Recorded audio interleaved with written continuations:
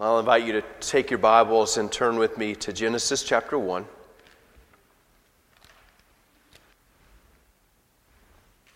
This evening we are moving from the third chapter of the Confession to the fourth, and we're beginning our consideration of creation, and of course beginning with Genesis chapter 1. So let's give attention now to the reading of God's Word. In the beginning, God created the heavens and the earth. The earth was without form and void, and darkness was over the face of the deep. And the Spirit of God was hovering over the face of the waters. And God said, "Let there be light," and there was light. And God saw that the light was good, and God separated the light from the darkness. God called the light day, and the darkness he called night. And there was evening, and there was morning the first day. And God said, "Let there be an expanse in the midst of the waters, and let it separate the waters from the waters." And God made the expanse and separated the waters that were under the expanse from the waters that were above the expanse. And it was so. And God called the expanse heaven, and there was evening, and there was morning the second day. And God said, "Let the waters under the heavens be gathered together into one place, and let the dry land appear." And it was so. God called the dry land earth, and the waters that were gathered together he called seas. And God saw that it was good. And God said, "Let the earth sprout vegetation, plants yielding seed, and fruit trees bearing fruit, in which is their seed, each according to its kind on the earth." And it was so. The earth brought forth vegetation, plants yielding seed according to their own kinds, and trees bearing fruit in which is their seed, each according to its kind. And God saw that it was good. And there was evening, and there was morning, the third day.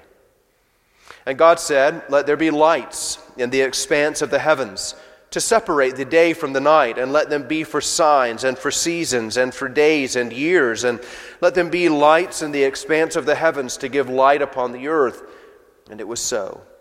And God made the two great lights, the greater light to rule the day, and the lesser light to rule the night, and the stars.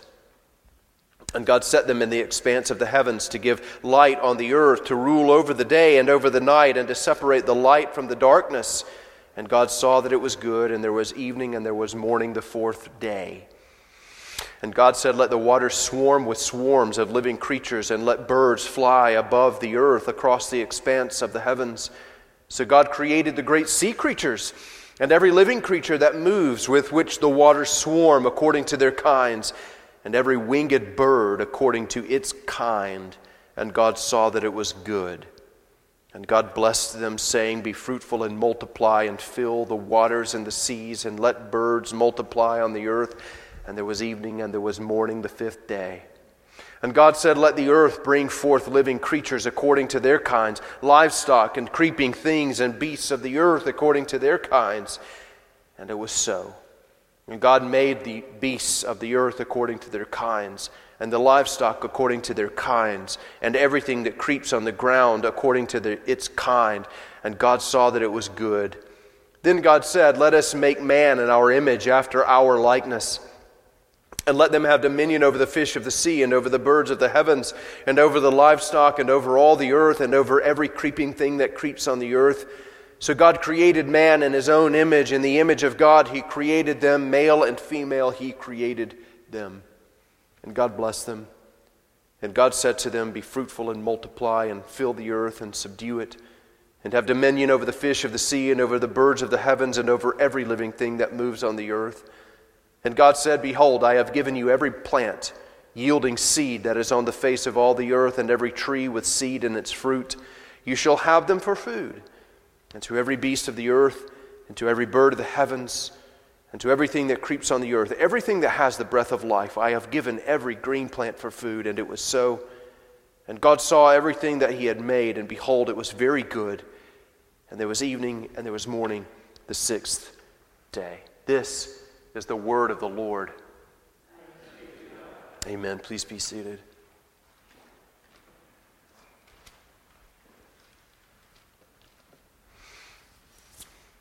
Let's pray. Our God and Father, we are in awe and wonder over what you have created. We remember that you have displayed your glory, your beauty in everything that you have made. There are, as it were, words in everything. If we only know to look, we may be instructed in the truth. Give us, Father, eyes to see.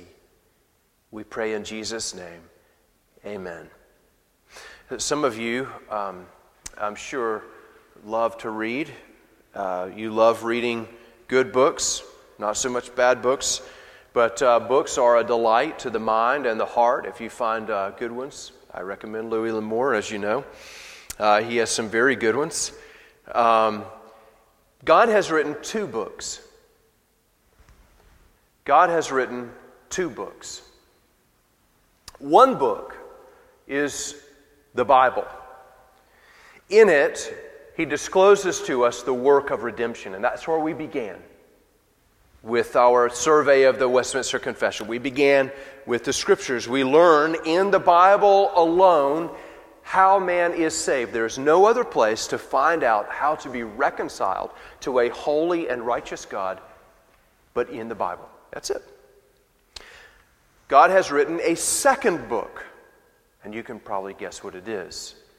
The second book is the book of creation. In this book, this is the book that we are concerned with tonight. In this book, we learn who God is. And we want to understand tonight, we want to understand why and how this book was written by God's divine hand. And so the Westminster Confession of Faith in chapter 4, paragraph 1, states it this way.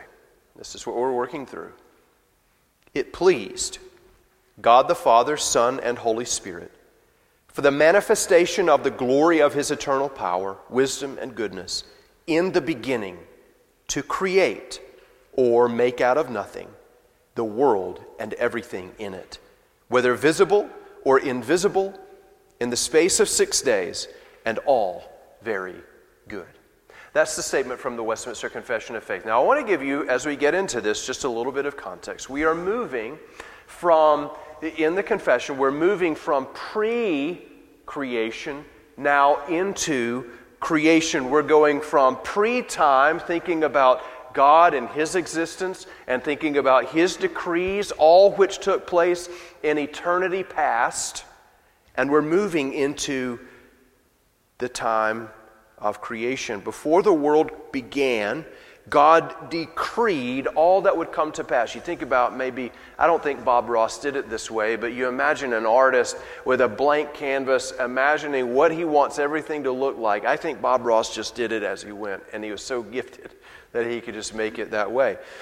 But an artist might think of what he wants his art to look like, and then he begins the work. And this is how we think of creation and providence. In fact, the Westminster Larger Catechism puts it this way: how does God execute His decrees? That is, what will come to pass. And it answers it this way: God executes His decrees in the works, there are 2 of them, creation and providence, according to His infallible foreknowledge and the free and immutable counsel of His own work. So we will begin tonight by thinking about the purpose and the work of creation, and then next week, Lord willing, we will think about the creation of man. Now I want you to understand something. As we get into this discussion of creation, there are lots of different ways to go about this. That today we think of creation as an argument. I have to argue my point that God made the world. That's not how the confession approaches this at all. The confession approaches this topic just like the Bible does, by saying, this is what happened, period.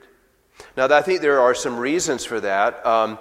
The false theory of evolution didn't arise for another 200 or so years. Think of the Confession as being written in the late 1630s and into the 1640s. And it wasn't until the 19th century, the early to mid-1800s, that Charles Lyell and Charles Darwin came along with their philosophical theories of evolution.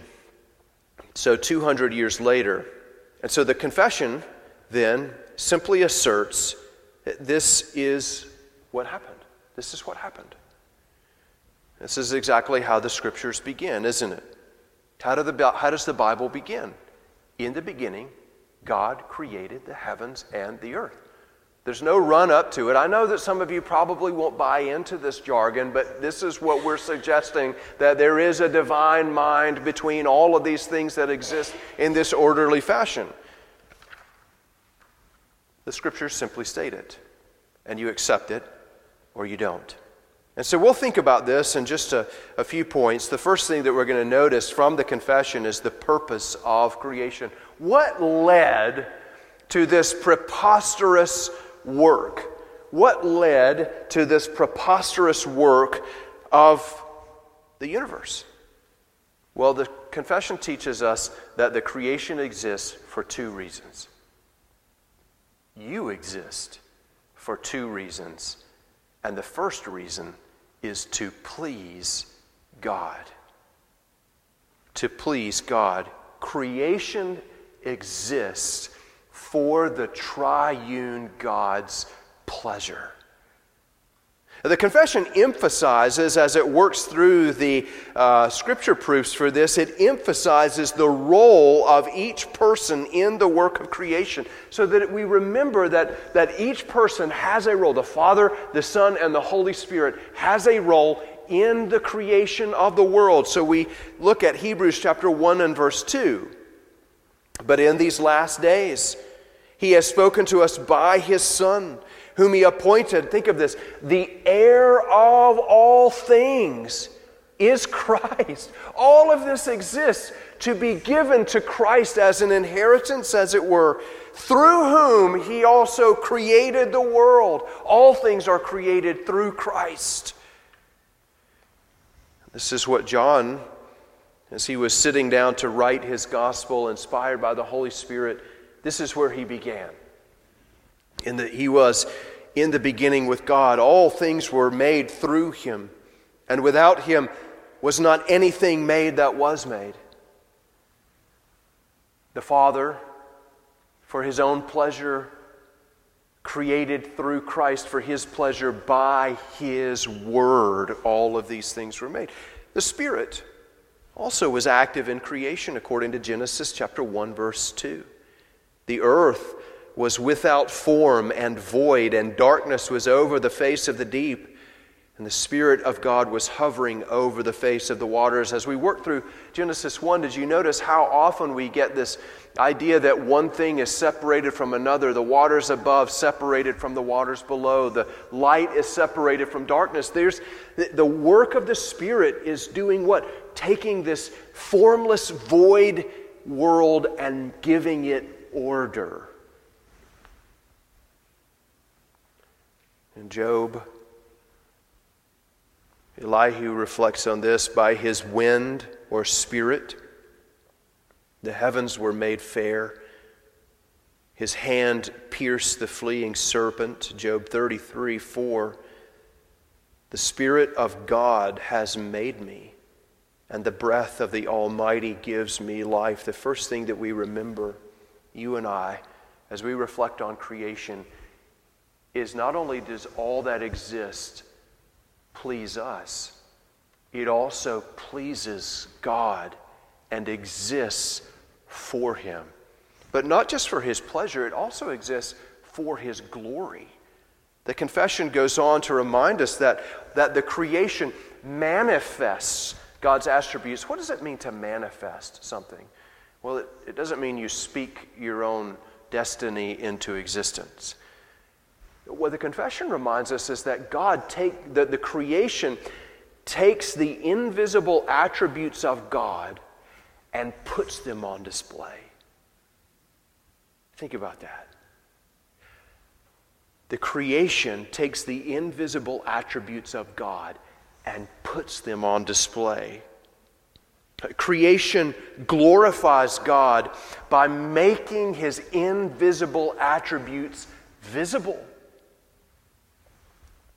so that to observe any aspect of God's creation is to observe what? The attributes of God.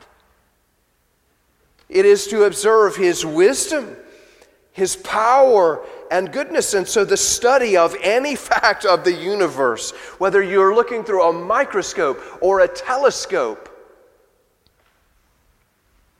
ought to include these questions. How does it show me God's wisdom, power, and glory? His goodness. Well, which attributes does it manifest?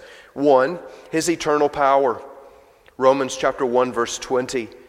For his invisible attributes, namely his eternal power and divine nature, have been clearly perceived. Ever since the creation of the world, in the things that have been made, so they are without excuse. Do you understand what this is saying?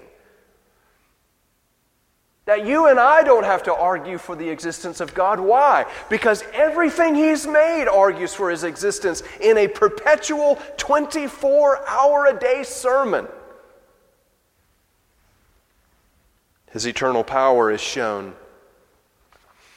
Jeremiah chapter 10, verse 12 reminds us that his eternal wisdom is clearly demonstrated. It is he who made the earth by his power, who established the world by his wisdom and by his understanding, stretched out the heavens. And in Psalm 104, O Lord, how manifold are your works. In wisdom have you made them all. The earth is full of your creatures. God's power and God's wisdom are displayed for you perpetually. But one other thing is also perpetually displayed for you, and it is his goodness. His goodness. And remember, when we talk about God's goodness, we're also talking about his mercy and his grace and his love. All of these things flow down from the goodness of God's character. Psalm 33, which we read tonight. He loves righteousness and justice. The earth, listen, the earth is full of the steadfast love of the Lord. Did you know that? The earth is full of his steadfast love. By the word of the Lord the heavens were made, and by the breath of his power all their host. Now, thinking about this, you and all of creation exist for God's pleasure. And this reminds us, doesn't it? I don't exist for myself. I don't exist unto myself. I can't put myself in a vacuum. You do not exist for your own pleasure. You exist for God's pleasure and his glory. And all creation does it. What do we mean by that? What do we mean when we say all creation exists for God's pleasure and God's glory? Let me give you some examples. We mean everything. The plant life cycle, the water cycle, the laws of thermodynamics, gravity, hair, if you have it, eyeballs. All of these things exist for God's glory and his pleasure. All these things exist, listen to me, so that in studying them, you understand that you are studying the divine attributes of the living God.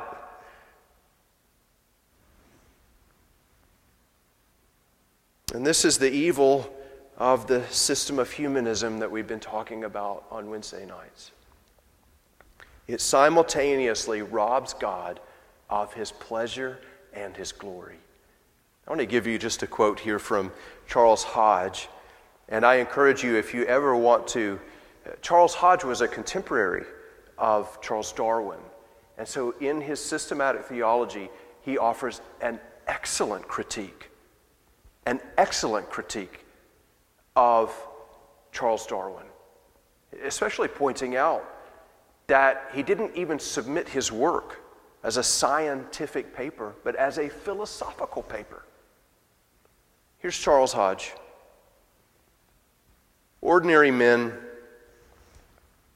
reject this Darwinian theory with indignation as well as with decision, not only because it calls upon them to accept the possible.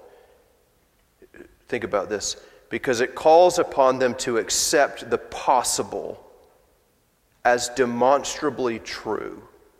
And you understand that what took place between Lyell, who looking at the Thames River and the salt and the sedimentary deposits there, said a couple 100,000 years for the earth, to Darwin, who said a few million years. And Hodges says, well, you can just add millions of years at a whim, whatever it's going to take for your theory to work out. You're asking us to accept what is possible as demonstrably true.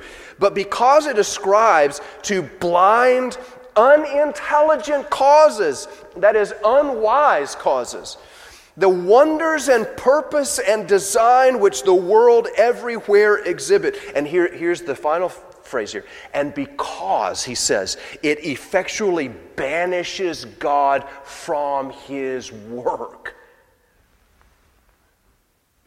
And it not only banishes God from biology, as we know, but from math and science and English. It takes him out of all of it.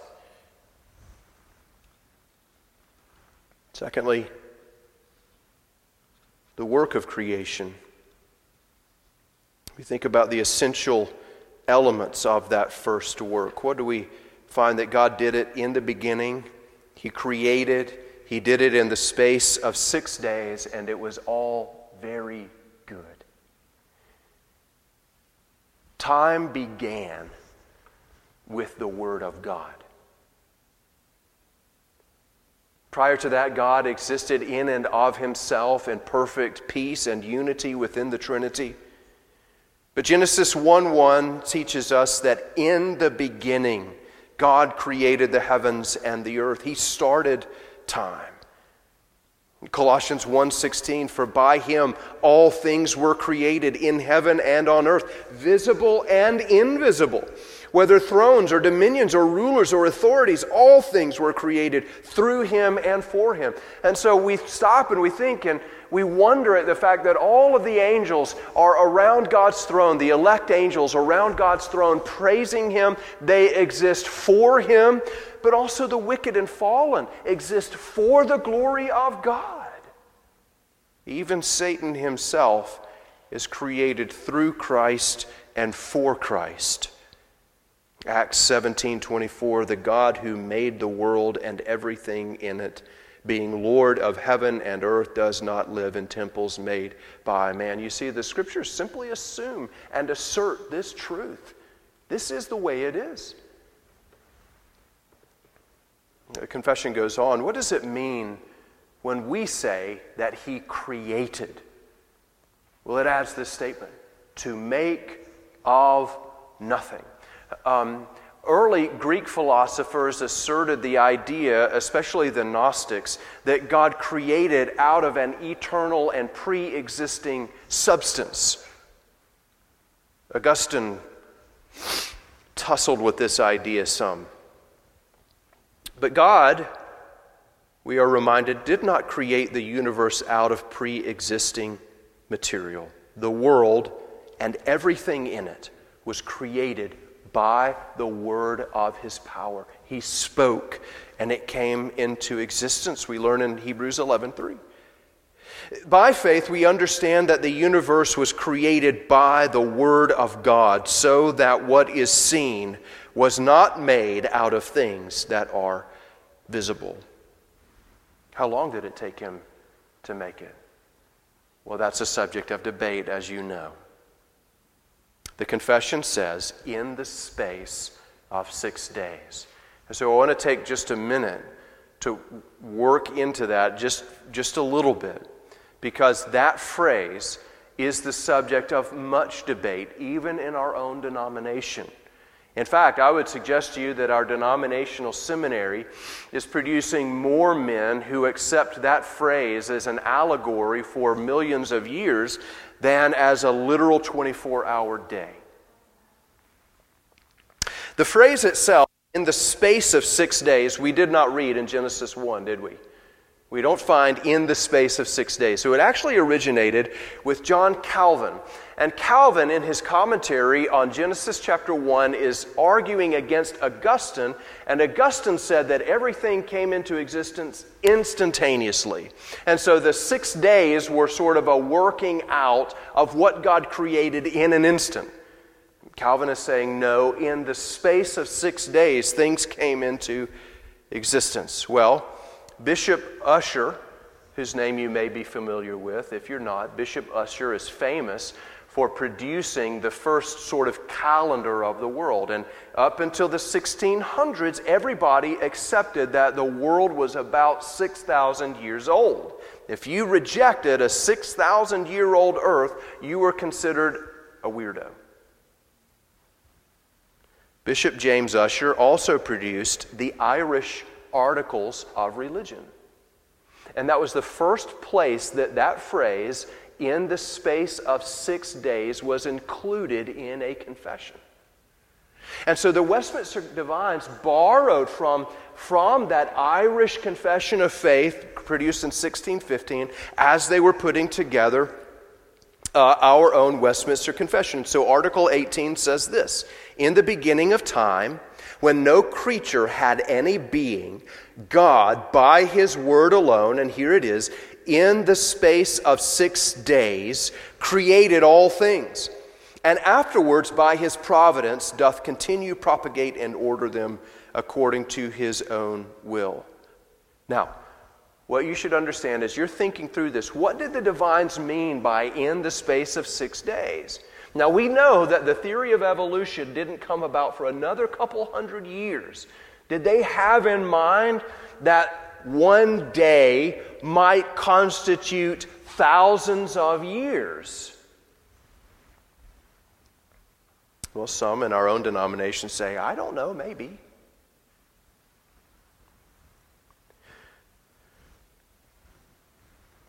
But taking the divines themselves, there is no view, understand this, no view other than a calendar day view, a 24-hour day view, was ever argued by any of the authors of the Westminster Confession. In fact, 5 men have written about creation, and in all 5 writings they argue for a 24-hour day.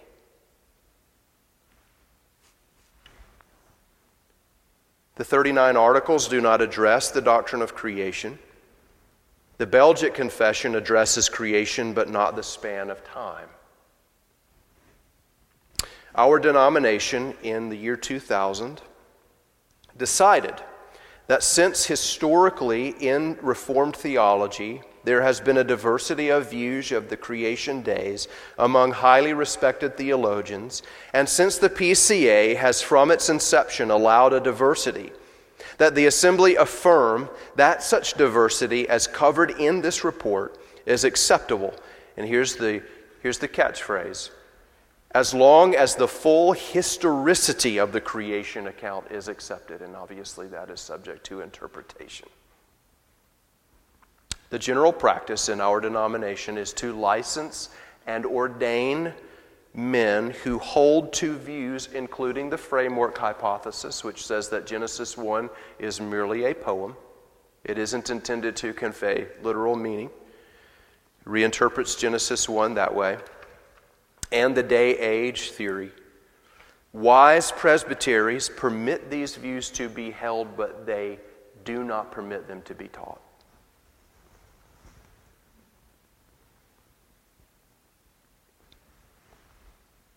To give you 2 simple rules of thumb when it comes to the 6 days and what they constitute. 1, whenever we find the ordinal numbers used in the Scriptures, first, second, followed by the Hebrew term yom or day, it always refers to a 24-hour day.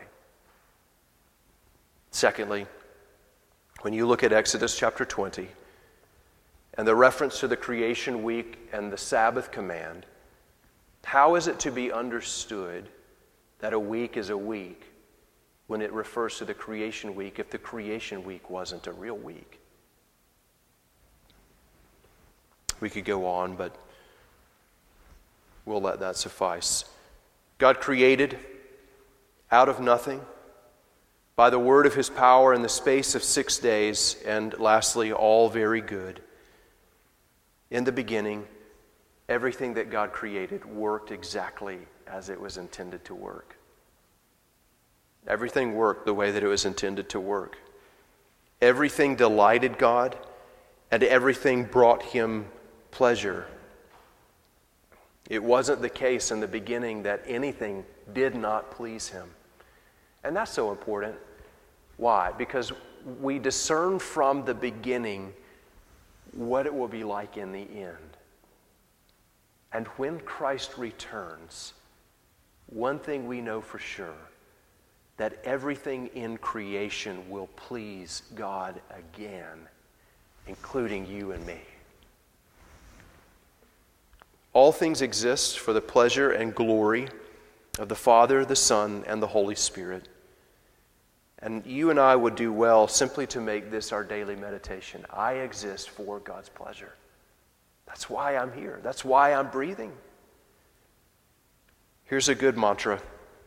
I was made to glorify God and to enjoy him forever. When you enjoy God, you please him. When you please him, you also find the satisfaction of your soul. Let's pray. Our Lord and our God, we thank you for this precious doctrine of creation. You reveal it to us, O Lord, because it is true. And we remember principally from this that we exist for your pleasure, as do all things. And we thank you that you have chosen, according to your own free will, to write not one book, but two. We learn also from the book of creation, O Lord, that you are angry. And we thank you that you've given us the second book of Scripture to teach us how that anger is satisfied. Lord, we pray now, help us to wake up with this daily mantra. I exist to glorify God and to enjoy him forever. Amen.